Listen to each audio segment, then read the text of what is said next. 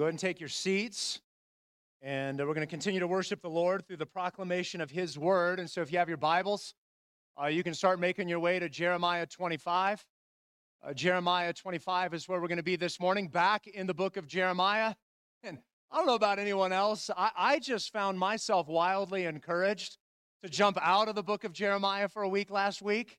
And even though the text we were in saw the church being persecuted, Peter imprisoned, and James being killed, it just felt more encouraging than what we've seen in the book of Jeremiah. But this is where we're at, and this is all God's word, and God has His word for His people.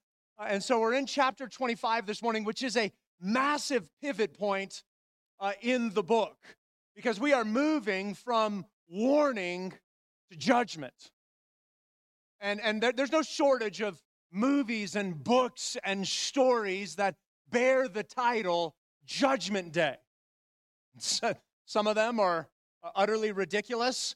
Others span the spectrum of various degrees of compelling, but they all refer to this coming judgment, right? Because there's this universal understanding that exists in all of humanity around judgment. And the text that we're in today, loved ones, is really going to walk us up to the edge of the cliff, to the precipice, to look over and to be able to see the judgment of God. Which, by the way, this really is a foreshadowing of what the majority of what's left in the book of Jeremiah is all about. The rest of Jeremiah largely entails the judgment of God. We titled the series Warning, Judgment, and Hope because those are the three major pillars that run throughout this book. And so we are departing from the place of warning into the place of judgment. And so when we consider judgment, here's really what we're going to see in the text this morning, is that God persistently offers His word and will judge all who defy Him. God persistently offers His word and will judge all who defy Him. It is simple, it is clear, and it is the striking reality of God's judgment. And because this is true, I think we would do well right now, before we go any further, to humble ourselves before the Lord, to ask God to have His way with us, and for the Lord to accomplish His good purposes by and through His word this morning. So let's go to the Lord in prayer, and then we'll get into this text. Oh, gracious and good Heavenly Father, we are so thankful, God, for You, for this day, for Your word. Father, we're thankful that Your word is going to speak Your truth to Your people. And so, Father, we pray that in this moment, that we would have a humility to hear, God, that the somber and sobering realities that are in front of us, God, that we would not push them away because they're hard. God, we would not try to push them away because we don't like it. But God, that we would hear, that we would see, that our hearts would be aligned and conformed by and through Your word here this morning. Father, as always, we want to pray for another church in the area. And this morning, God, praying for Trinity in the Marketplace, for Michael Kelshaw. Father, I'm so thankful for that dear brother and that dear friend. And we're praying for that church, God, that they would honor You, that they would hear from You, that they would follow You and believe You in the same way that we desire to follow and honor and believe You in all things. So, God, would You have Your way with us now? We pray this in Your name. And all God's people said, amen. All right, loved ones, title of the message this morning is The Judgment of God. The Judgment of God. I know you're all thrilled now, right, based on that title. Right? But again, this idea that God persistently offers His word and will judge all who defy Him. Now, in fairness, much of the content of what we're going to see is going to feel very similar to what we've seen thus far. Yet this is the major pivot in the book. And so we're moving from warning to judgment. And so maybe it'll feel odd that we begin with this idea. But look at verses 1 through 7. What we see here is God's persistent pleading. This is God's persistent pleading. And you might be like, well, that's an interesting starting point if we're talking about judgment. We're talking about judgment, and yet God is pleading. Why is that? Well, look at your Bibles. Let me read verses 1 through 4 to get us started. This is the word of the Lord. It says this: the word that came to Jeremiah concerning all the people of Judah in the 4th year of Jehoiakim, the son of Josiah, king of Judah. That was the 1st year of Nebuchadnezzar, king of Babylon. And all of a sudden, you're like, wait, this is like right in the middle of Jeremiah's ministry. Yes, because Jeremiah does not order his book chronologically. He orders it thematically. Right? That's how the book is ordered. So we've seen things that come chronologically later before. We'll see other things that are earlier later, but he's ordering it based on theme, not chronology. Let's continue. Verse 2, which Jeremiah the prophet spoke to all the people of Judah and all the inhabitants of Jerusalem. Here's what he says. For 23 years, from the 13th year of Josiah, the son of Ammon, king of Judah, to this day, the word of the Lord has come to me, and I have spoken persistently to you, but you have not listened. You have neither listened nor inclined your ears to hear, although the Lord persistently sent to you all his servants, the prophets. Now make note of two things that we see, particularly in verses 3 and 4, around God's persistent pleading. First of all, make note of this, that God persistently gives his word. Right, Jeremiah is saying, for 23 years, I've been bringing you God's word. I've been persistent. And this persistence implies a handful of different things. This persistent implies the myriad of times that God has invited return from his people. It implies the forbearing patience of God in the people's rebellion, and it implies God's relational nearness to a defiant people. God's word keeps coming. It's persistent in spite of their sin. God keeps giving his word. Now, let's just be honest. If it were up to you and I, we would have given up on Judah a long time ago, wouldn't we? And we would have quit on them long ago. And yet here's what's so striking. Not only is God continuing to come to them, but this isn't even the end for God. Right? God is going to continue to be persistent. And in fact, God's future persistence won't be seen in him sending more prophets. It's going to culminate in him sending who? He's going to send his son. He's going to send Jesus. Right? In John 1, we're told, in the beginning was the Word, and the Word was with God, and the Word was God. And then a few verses later, we're told that the Word became flesh and dwelt among us. Right? God is going to go much further than he already has in Jeremiah 25. Not only has he given the people his word, he's actually given them himself. So God help us that we would hear and we would listen and we would respond. But what's the problem? They don't listen. That's also what we see in verse 3 and 4. We see our failure to listen to God's word. There's this repeated refrain, not only here in this text, but throughout the entirety of the book, that you don't listen to what God is saying. And that's an important reminder, because when we get to judgment, no one can say, I wasn't warned of this. I didn't know this was going to happen. I didn't know this was coming. No. God persistently sent his word, and there was a continual rejection of his word. So you are undoubtedly guilty. Now, this is not the only time in human history that the people rejected the word of the Lord. It actually happened to Jesus himself. Jesus himself came, and he was rejected. In fact, listen, of course, he knew it was going to happen. Listen to the insight that we have with respect to Jesus from John chapter 2. It says this of Jesus. It says, but Jesus on his part did not entrust himself to them, because he knew all people and needed no one to bear witness about man, for he himself knew what was in man. That doesn't exactly sound like a ringing endorsement for humanity and that they're going to get it right.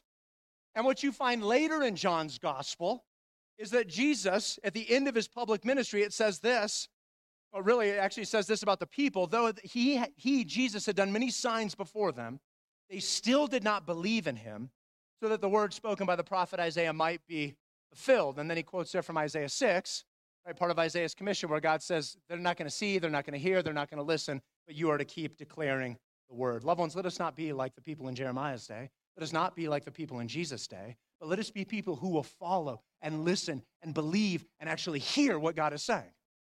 So God has persistently sent his word.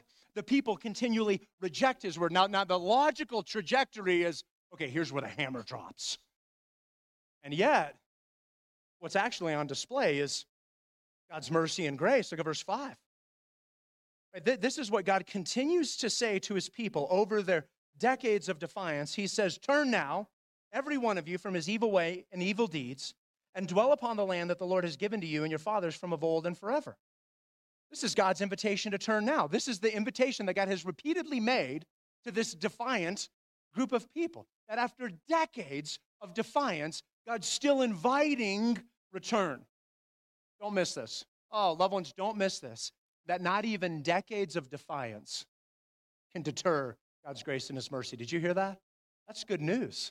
Right? Not even decades of defiance can deter God's grace and God's mercy. Now, to be sure, a day of judgment's going to come, right? And in fact, it's about to come in Jeremiah's context. You can't defy forever. A time will come where God will make that offer no more, and he's going to move to judgment. But even in the moment of judgment, God is reminding his people of his repeated invitations to return to him. Let me try to illustrate this by using a New Testament account. In John 13, Jesus washes the disciples' feet. You remember that in the upper room? Shortly before his death, he's washing the disciples' feet. But there's a fascinating note that John puts early in John 13. In fact, in verse 2, he tells us this. Before Jesus washes the disciples' feet, he says that the devil had already put it into the heart of Judas to betray him. So this plot to betray Jesus, it's already at hand. It's already been put into motion. And yet, what does it tell us? It tells us that Jesus washed all of the disciples' feet. To include who? To include Judas, right? And certainly, John would have been like, hey, it was kind of weird when he didn't wash Judas's feet. Or maybe the disciples, if they knew Judas was a traitor, they wouldn't have been surprised, but they were. He washes Judas's feet.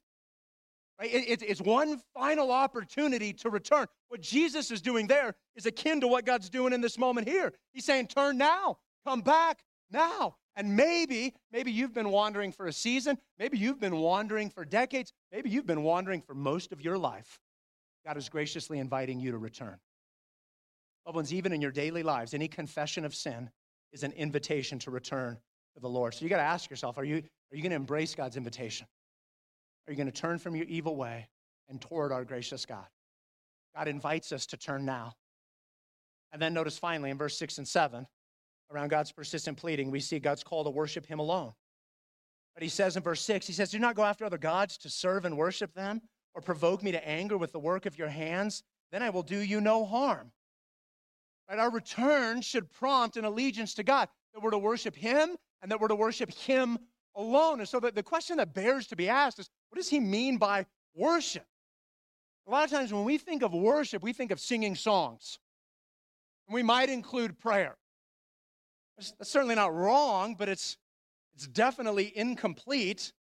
Because notice even what God says in verse 6, that worship and service is equated with the work of their hands. That our heart and our actions are connected to each other. Right? The point is that you can't isolate worship from your life, and you can't isolate your life from your worship. They're connected with one another. That's why Jesus says, he who loves me is going to keep my commandments. There's a connection between the two of them. There's a connection between how we worship God and how we live our life. Now, the problem, look at verse 7, that you have not listened. The problem is we don't listen. So harm is going to come. Judgment is going to come, and it's warranted. This is God's persistent pleading. Let me just make one other note here before we move on. Don't miss the fact that God appeals, or God's appeal precedes his judgment. God's appeal will always precede his judgment. God may be appealing to even some of you right now, this very moment.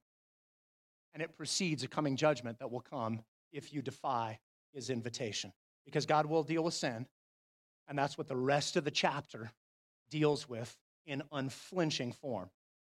So notice where it moves, starting here in verse 8, we see God's plan. This is God's plan for judgment. So let's just get right to the finish line, right out of the gate. Here it is. God's judgment will fall on every person who defies him. Did you hear that? God's judgment will fall on every single person who defies him. There is no exceptions. There's no exemptions. There's no out clauses for any of us. Look at your Bibles. Here's what it says. Verse 8. I'm going to read 8 through 14. God says this, therefore, thus says the Lord of hosts, because you have not obeyed my words, behold, I will send for the tribes of the north, declares the Lord, and for Nebuchadnezzar, the king of Babylon, my servant. That's weird. We'll come back to that in a few moments. And I will bring them against this land and its inhabitants and against all these surrounding nations. I'll devote them to destruction and make them a horror, a hissing, and an everlasting desolation. Moreover, I will banish from them the voice of mirth, the voice of gladness, the voice of the bridegroom, and the voice of the bride, the grinding of the millstones, and the light of the lamp. This whole land shall become a ruin and a waste, and these nations shall serve the king of Babylon 70 years. Then, after 70 years are completed, I will punish the king of Babylon and that nation, the land of the Chaldeans, for their iniquity, declares the Lord, making the land an everlasting waste. I'll bring upon that land all the words that I've uttered against it, everything written in this book, which Jeremiah prophesied against all the nations. For many nations and great kings shall make slaves even of them, and I will recompense them according to their deeds and the work of their hands. God's saying it's judgment time. It's time. And there are three distinct features with relation to God's plan for judgment that emerge in this section. And Jeremiah is going to continue to return to those themes or those features throughout the entirety of the chapter. We want to make sure we drill down and we understand what those features are so that we can see them as they continue to unfold over the rest of the chapter. So we'll drill down on them and spend some time looking at them in a few different ways, and then I'll let the rest of the chapter unfold. But here, make note of these three features. Here's the first, in verse 8 and 9, that God's judgment is comprehensive in scope. That it's comprehensive in scope. So he says, I'm going to bring against this land and the inhabitants and against all these surrounding nations. Right? So it's coming to Judah, it's coming to all the nations around Judah. And you're like, well, that's not comprehensive. Well, you haven't read the rest of the chapter, because in verses 17 to 26, he's literally going to name all the rest of the world. There's a universal scope of God's judgment. Simply put, all who defy God's word will be subjected to God's judgment and wrath. Those who believe God's word are the only ones who are going to be spared from God's judgment and wrath. You are either with King Jesus or you are opposed to King Jesus. You are in or you are out. There's no middle ground. There's no neutral. There's no spiritual Switzerland. Right? There's no third option. You're going to be saved or you're going to be judged. It's comprehensive. Not only is it comprehensive in scope, look at, actually begins at the verse 9. I put 10 and 11. It actually begins in verse 9. We see God's judgment is comprehensive in impact. Right? Note the impact of God's judgment. Right? God's going to, I'll devote them to destruction at the end of verse 9 and make them a horror, a hissing, and an everlasting desolation. Verse 10, I'll banish from them the voice of mirth, the voice of gladness, the voice of the bridegroom, the voice of the bride, the grinding of the millstone, and the light of the lamp. This whole land shall become a ruin and a waste. See, the impact is comprehensive. Nothing is outside or untouched by God's judgment. The voices and the noises of joy are going to be replaced by miserable silence. God is going to banish the voice of mirth, which is just another word for joy. He's going to banish the voice of gladness. You're not going to hear from the brides or the bridegrooms. You're not going to hear the grinding of grinding out various grains for bread. The lamp is going to go out. Now, when you consider all those different images and those pictures and what that represents, right, it's comprehensive. Right? There's no joy, there's no gladness, there's no relationship, there's no sustenance, there's no light. It's total darkness. Like, what isn't touched by this? Everything is impacted by this. See, the comprehensive impact of judgment is identical or akin to the comprehensive impact of sin. Right? The curse of sin has touched everything, has it not? Like, what hasn't been marred by sin? About a month ago, we were out on a hike. My family was out on a hike, and we came across this raspberry patch and these ripe raspberries in this patch. And so we started picking all of them and eating them. And man, I got to tell you, they were good. They were really, really good. And I can't remember, one of the kids were like, man, could these taste any better? And I think another one of my kids were like, Dad, does sin impact how food tastes? And in that moment, I'm like, probably. It probably does. Whether the fruit itself isn't as tasty as it's supposed to be, whether our taste buds have been compromised and we don't fully get to experience the goodness of that food. And then, of course, my mind starts exploding. I'm like, man, everything I even think is good, it's compromised. Like, bacon can get better. It's true, right? And it just made me excited about the feast that are coming in heaven. But the point being, it's comprehensive in impact. It touches everything. And loved ones, God's judgment is similar. It will comprehensively impact everything. There will be no limit, no restraining, no compartmentalizing God's judgment. And then thirdly, we see this third feature in verse 11 and 12, that God's judgment is a clearly defined period of time. Right? 2 different times. He says 70 years. You're going to be there 70 years. God clearly defines the time of his judgment, 70 years of exile. It's an explicitly defined period of time. Now, these features are foreshadowing a far more serious judgment that will come for all people. Right? These are the same features that will come at the final judgment. Right? These features are synonymous with what we see of hell.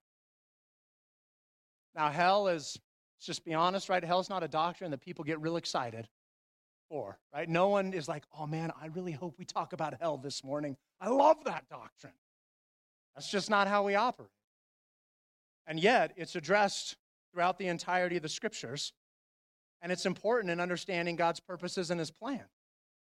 Right? So regardless of where you find yourself in the Bible, whether it's Matthew 25 and sheep and goats, or Lazarus, or Luke 16 with the rich man and Lazarus, the myriad of texts that we find in Revelation, a variety of other places, right? All of which, that's just the tip of the iceberg in terms of the biblical doctrine of hell.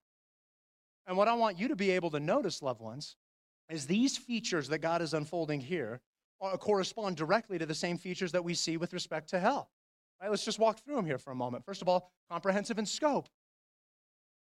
Right? This is true of hell. Those who defy God's word, those who don't believe what God has said, are subjected to God's wrath. Period.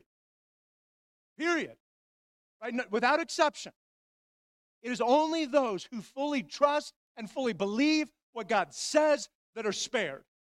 And if you want an image or you want a depiction, probably the clearest image I can come up with is actually what we find back in Exodus 12 with the first Passover. Remember what God said?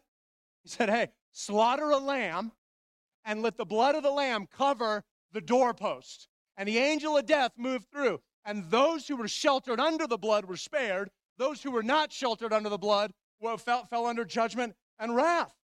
And it's the same today. If you live under the shed blood of Jesus, you're going to be spared. If not, you're going to fall under judgment. There's no other way to be reconciled to God. Jesus himself said this. He says, I'm the way, the truth, and the life. No one comes to the Father except by me. There's no other way. Right? Acts 4, the apostles say, there's no other name given among men by which we must be saved. That's it. There's no other way. The scope of judgment is comprehensive. The impact of judgment. Right? This passage represents the complete and total ceasing of all that is good, all that is joyful, all that is related to life. And in Luke 16, that story of the rich man and Lazarus, hell is depicted as a place of torment. And do you know why hell is depicted as a place of torment? Because it is the complete and total absence of the person of God. See, everything is marred apart from him. How many of you are familiar with the concept of common grace? Show of hands, common grace. I know what you're talking about. Okay, common grace is essentially God's innumerable blessings that are not a part of salvation. So these are blessings that fall both on believer and non-believer. So this past week, like some of those beautiful fall days, like believers and non-believers alike enjoyed that. The rain that we got last week, believers and non-believers alike benefited from that. See, God's common grace isn't just that as believers we get all the benefits and non-believers get nothing. No, in this world is marred and broken in so many different ways, and yet what we often fail to account for is God's common grace in this world. It's going to become clear in judgment because not only is the person of God and the presence of God removed, but even God's common grace is removed. And so all you're left with is what is utterly evil and broken. So the impact, no doubt, will be comprehensive. And then thirdly, we see this defined period of time. Now, God also defines the period of time for hell, except it's not a matter of decades, it's eternal. And the phrases in the Bible that we see over and over again is eternal punishment, eternal torment. Those are hard to ignore. You go to a text like Matthew 25, and it uses this term, or this phrase, eternal punishment, and it uses that phrase multiple times. And at the end of that parable of the sheep and goats, in the same sentence, Jesus said, these are off to eternal punishment, and these are off to eternal life. Now, you and I would never say, well, that eternal life, that's metaphoric, and it just means a long time. He doesn't actually mean, no, we'd be like, no, that's eternal. Well, it's the same word, right? This can't be eternal for life, but only temporary in terms of death. It's defined. This is sobering, isn't it? This is a sobering doctrine. It's not a trifling matter. It's not something to be flippant about. Let me just say this. Of when our lives here, it's short. It doesn't always feel short because our perspective is skewed. We have a one-sided perspective at this point. All we know is this life.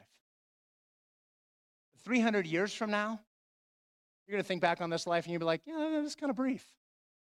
1,000 years from now, you're going to go, that's pretty short. 10,000 years from now, you're like, oh, I get that vapor mist imagery that the Bible talks about, right? It's going to be short, right? And so when we consider eternity, heaven and hell has a great way of bringing sharp clarity to how we think about these things and how we think about our life. In fact, here, let me just give us a few ways to think about this. When you think about eternity, or you think through the lens of eternity, first of all, I want you to just consider gospel witness. Right? Think about sharing the gospel. Because when you think about it through the lens of eternity, it brings a sharpness to the excuses and fears that so often compromise our gospel witness. Well, they're not going to like me. They're going to think I'm weird. They're going to reject me. Right? Those tend to be the things that push us away from sharing the gospel. You think about it through the lens of eternity, like, I don't care. And it's short and it's brief. And this is serious. Or you think about this world through the lens of eternity, and you start seeing the world for what it is. Right? You see the brevity and the futility of so many of our pursuits and our endeavors. It brings clarity to what matters in this life and what doesn't matter in this life. Pastorally, one of my roles is I do weddings and I do funerals. And people always assume, I bet weddings are fun and funerals are miserable. I'd rather do a funeral than a wedding any day. And this is why right here. Because here's what a funeral does. A funeral gives us perspective of what this life really is and how short it is. See, at a wedding, I'm just the guy who stands in the way of the party. At a funeral, every single person in the room is considering their own mortality. It's why parents always wrestle with young kids. Should I bring them? Should I not? I don't know that I want to have this conversation yet. They know you can't go to a funeral and not be confronted with our own mortality. So, loved ones, let's let God's word bring incredible clarity and the reality of judgment, the reality of eternity, help bring clarity to our life. Let it help us to see with eternal precision and eternal focus, and that we would live accordingly. Now, one other note before we move to the final section. I want to go back here to verse 9, because it says this weird thing about Nebuchadnezzar. It says, and for Nebuchadnezzar, the king of Babylon, and then God calls him my servant. Like, wait, that wicked king who's going to destroy Judah, and he's going to take God's people. Like, how is that guy God's servant? What does he mean by that? Well, let me give you a few possible scenarios as to what this may mean. First of all, it may be that Nebuchadnezzar will listen to what God says, and his people don't listen to him. It could be that this is in line with what we see in Proverbs 21, right? The king's heart is a stream of water in the hand of the Lord. He turns it wherever he wills. It may be something like that God uses whoever he wants to do whatever he desires or whatever he purposes. It could be prophetic of what we'll see in Daniel chapter 4, where this same Nebuchadnezzar is going to be humbled, and in his humility seemingly repents of his arrogance and turns to the Lord. It could be a combination of any of those. It might be none of those. But here's what is clear about what's going on in verse 9. Don't miss this. What God is telling us is that even the world's most powerful leaders will function as nothing more as subjects and subordinates who serve God's purposes. Do you hear that? That even the world's most powerful leaders will serve as nothing more than a subject and a subordinate who serves God's purposes. This is a statement about the power of God and that he will use even wicked leaders to accomplish his sovereign purposes. I wish there was something globally that I could apply this to, but there's not, so we'll just move on. Yeah, right. We can apply this all over the place. And so here's why this is important. Because, loved ones, this word right here from God, this should change and reform how you think about the news and how you think about current events. You don't have to fear any leader. You don't have to fear any leader. God's using them to accomplish his sovereign purposes. It may be that God's sovereign purpose might be for us to suffer. It may be that we're to be persecuted. It might even mean that we're to die. It doesn't matter who's in office. No one's going to derail the train of God's sovereignty. You don't have to fear any leaders. And in fact, what you can do is you can trust God is going to use all of this for his glory. I guarantee you, everyone in Israel was looking at the exile going, I don't know how God's going to use this. Like, I don't know how God could possibly use this for his glory. But in proper time, God made it clear, did he not? So, loved ones, I'm just telling you, as you look out at the world today, I'm just telling you, watch and wait. I promise you, God will make it clear someday. God will make it clear that he's using all of this for his glory. It might be difficult for us to see. I don't know how God's doing it. No, he'll use it for his glory.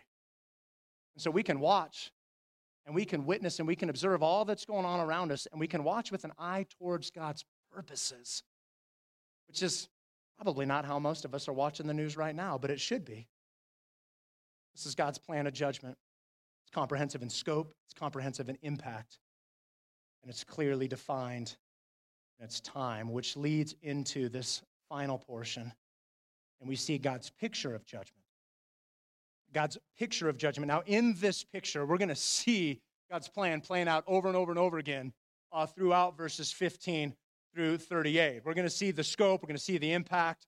Not see the time as much, but those other two show up on repeat. And so God gives this illustration of a cup of wine. Look at verse 15. Thus says the Lord, the God of Israel, said to me, take from my hand this cup of wine of wrath and make all the nations to whom I send you drink it. They shall drink and stagger and be crazed because of the sword that I'm sending among them. Right? So he starts with this cup, this image, this picture, and this illustration moves immediately to the judgment of all the nations. So I want to run with that. We'll come back to the cup in a moment, but I want to start here in verse 17 because what we see from verse 17 to the end of the chapter is God's judgment on all nations. It's God's judgment on all nations. Now, 17 to 29, we see God's picture. Right? It's using this wine cup metaphor. 30 to 38 is God's prophecy of judgment, but they are all feeding and informing one another.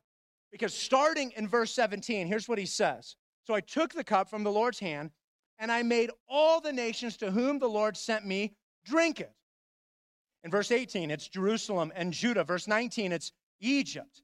And then verse 20, it's Uz and the Philistines, Edom, Moab, Ammon, Tyre, Sidon, the coastland, Dedon, Tema, Buz, Arabia, the mixed tribes, Zimri, Elam, Media, the kings of the north. And then in verse 26, he does this summary statement where he says, one after another, and all the kingdoms of the world that are on the face of the earth. And then at the end of 26, he tells us Babylon as well is going to drink of it. It's comprehensive in scope. No nation is immune. No nation's getting away. No nation is out of this. In fact, in these 10 verses, the word all shows up 15 different times. You think he's driving a point? You better believe he's driving a point. God is pronouncing judgment on all nations, and not even God's people are immune. It is comprehensive. And then when you get to verse 27, right, not only is it comprehensive in scope, but now in verse 27, we see how it's comprehensive in impact. He says, you shall say to them, thus says the Lord of hosts, God of Israel, drink and be drunk, vomit and fall and rise no more because of the sword that I'm sending among you. It's like, man, you're going to suffer, you're going to fall, you're not going to rise back up. And then starting in verse 30, this prophecy. He says, you therefore shall prophesy against them all these words and say to them. And he just picks up on this scope and impact. It continues to unfold. Verse 30, the Lord will roar from on high. Verse 31, the clamor will resound to the ends of the earth, for the Lord has an indictment against the nations. Now look at what it says next. He is entering into judgment with all flesh, and the wicked he will put to the sword, declares the Lord. There's the pivot. We're done with warning. It's time for judgment. Verse 32, he's going to go. He's going to behold, disaster is going forth from nation to nation. Verse 33, and those pierced by the Lord on that day shall extend from one end of the earth to the other. There's the scope. Everyone's under this. Now look at the back half of verse 33. They shall not be lamented or gathered or buried. They shall be dung on the surface of the ground. There's the impact. Verse 34, the slaughter and dispersion have come. Verse 35, there's no refuge and no escape. Verse 36, the Lord is going to lay waste the pasture. Verse 37, the folds are going to be devastated. Verse 38, like a lion, he's left his lair. God's rolling out like a roaring lion. This is sentencing day. Like in a court case, you have the verdict, innocent, guilty. They've been declared guilty, and then you come back for sentencing. That's what God's doing here. He's handing down the sentence. Here is your punishment. This is God's judgment on all the nations. Not only do we see the impact, but there's a forcefulness to this that no one can escape. Go back to verse 28. It says, and if they refuse to accept the cup from your hand to drink, then you shall say to them, thus says the Lord of hosts, you must drink. For behold, I begin to work disaster at a city that is called by my name, and shall you go unpunished? You shall not go unpunished. For I'm summoning a sword against all the inhabitants of the earth, declares the Lord of hosts. He's like, no, you don't get to refuse. You're going to drink this. And let's not pretend that these are two equal peers who are in disagreement. You have Almighty God and not even remotely mighty people. It's an entirely imbalanced disagreement. I don't know why this is what I thought about when I thought about this scene, but if you have ever been the parent of a toddler, then you know the toddler veggie showdown that happens in every household, right? That at some dinner time, that toddler refuses to eat their veggies, or really any food for that matter, depending on the child. And there's that particular moment, that night, where like, we're going to battle it out. And really, it's not even about the food, is it? It's about obedience. That's ultimately what it comes down to. And so I can remember that particular night in the McDonald household, right? We have twins. Thankfully, it was only one of them that night, and I can't even remember which twin it was. But I can remember thinking, you are 2 years old and sitting in a high chair. I am a grown man. You might not eat your vegetables, but don't you ever think for a moment, I'm not entirely in control of this situation. Because you can't get out of that chair until I allow you to get out of that chair.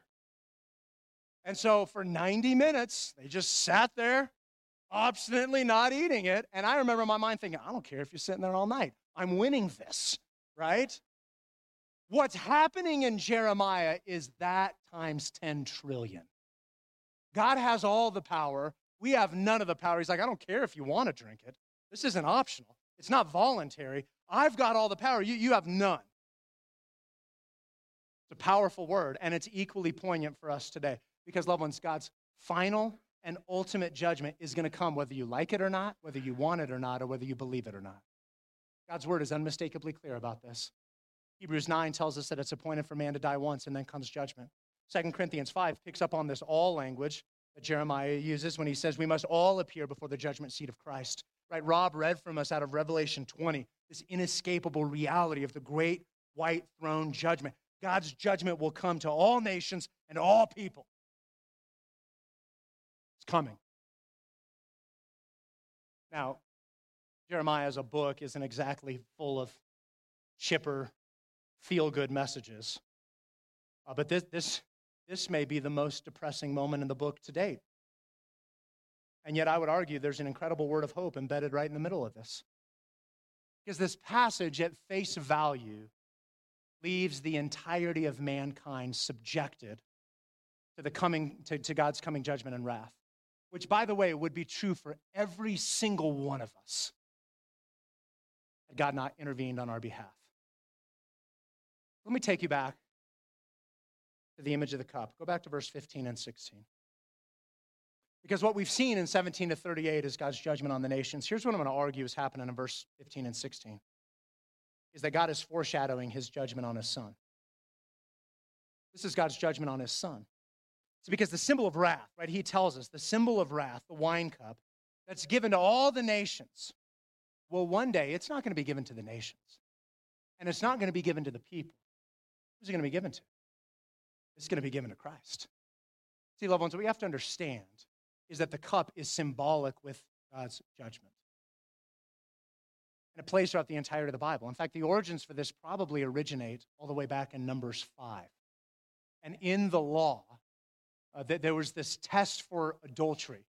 And if someone thought that a woman had been adulterous, remember, she would have to drink the water of bitterness. And if her body responded a particular way, they would know that she was guilty. And if she didn't respond a particular way, they would know that she was not guilty. But then that imagery gets picked up and employed all over the place in both Old and New Testament. Jeremiah, when he writes in Lamentations, says, "To you the cup shall pass." In Habakkuk 2, we're told that the cup in the Lord's right hand shall come to you. Listen to what Isaiah says in Isaiah 51. He says, wake yourself. Stand up, O Jerusalem, you who have drunk from the hand of the Lord the cup of his wrath. You have drunk to the dregs the cup of the bowl, the cup of staggering. And so it comes to the people throughout the entirety of the Old Testament. But in the New Testament, it's not going to be drunk by the people. Oh, praise God, it's not drunk by us. It's going to be drunk by Jesus. Because these verses speak clearly about judgment. And it's not that judgment goes away. It's not that judgment ceases to happen. It's that the recipient of the judgment changes. The cup gets passed, so to speak. Jesus in Mark 10, right after he foretells his death a third time, James and John come up and say some of the dumbest things uttered anywhere in the Bible, right? And they're like, hey, when you come in glory, who gets to sit on your right hand and on your left? And what's the first thing Jesus says to them? Can you drink the cup that I'm going to drink? Jesus in Mark 14, when he's instituting the Lord's table, is going to have bread and what? A cup. And what does that cup represent?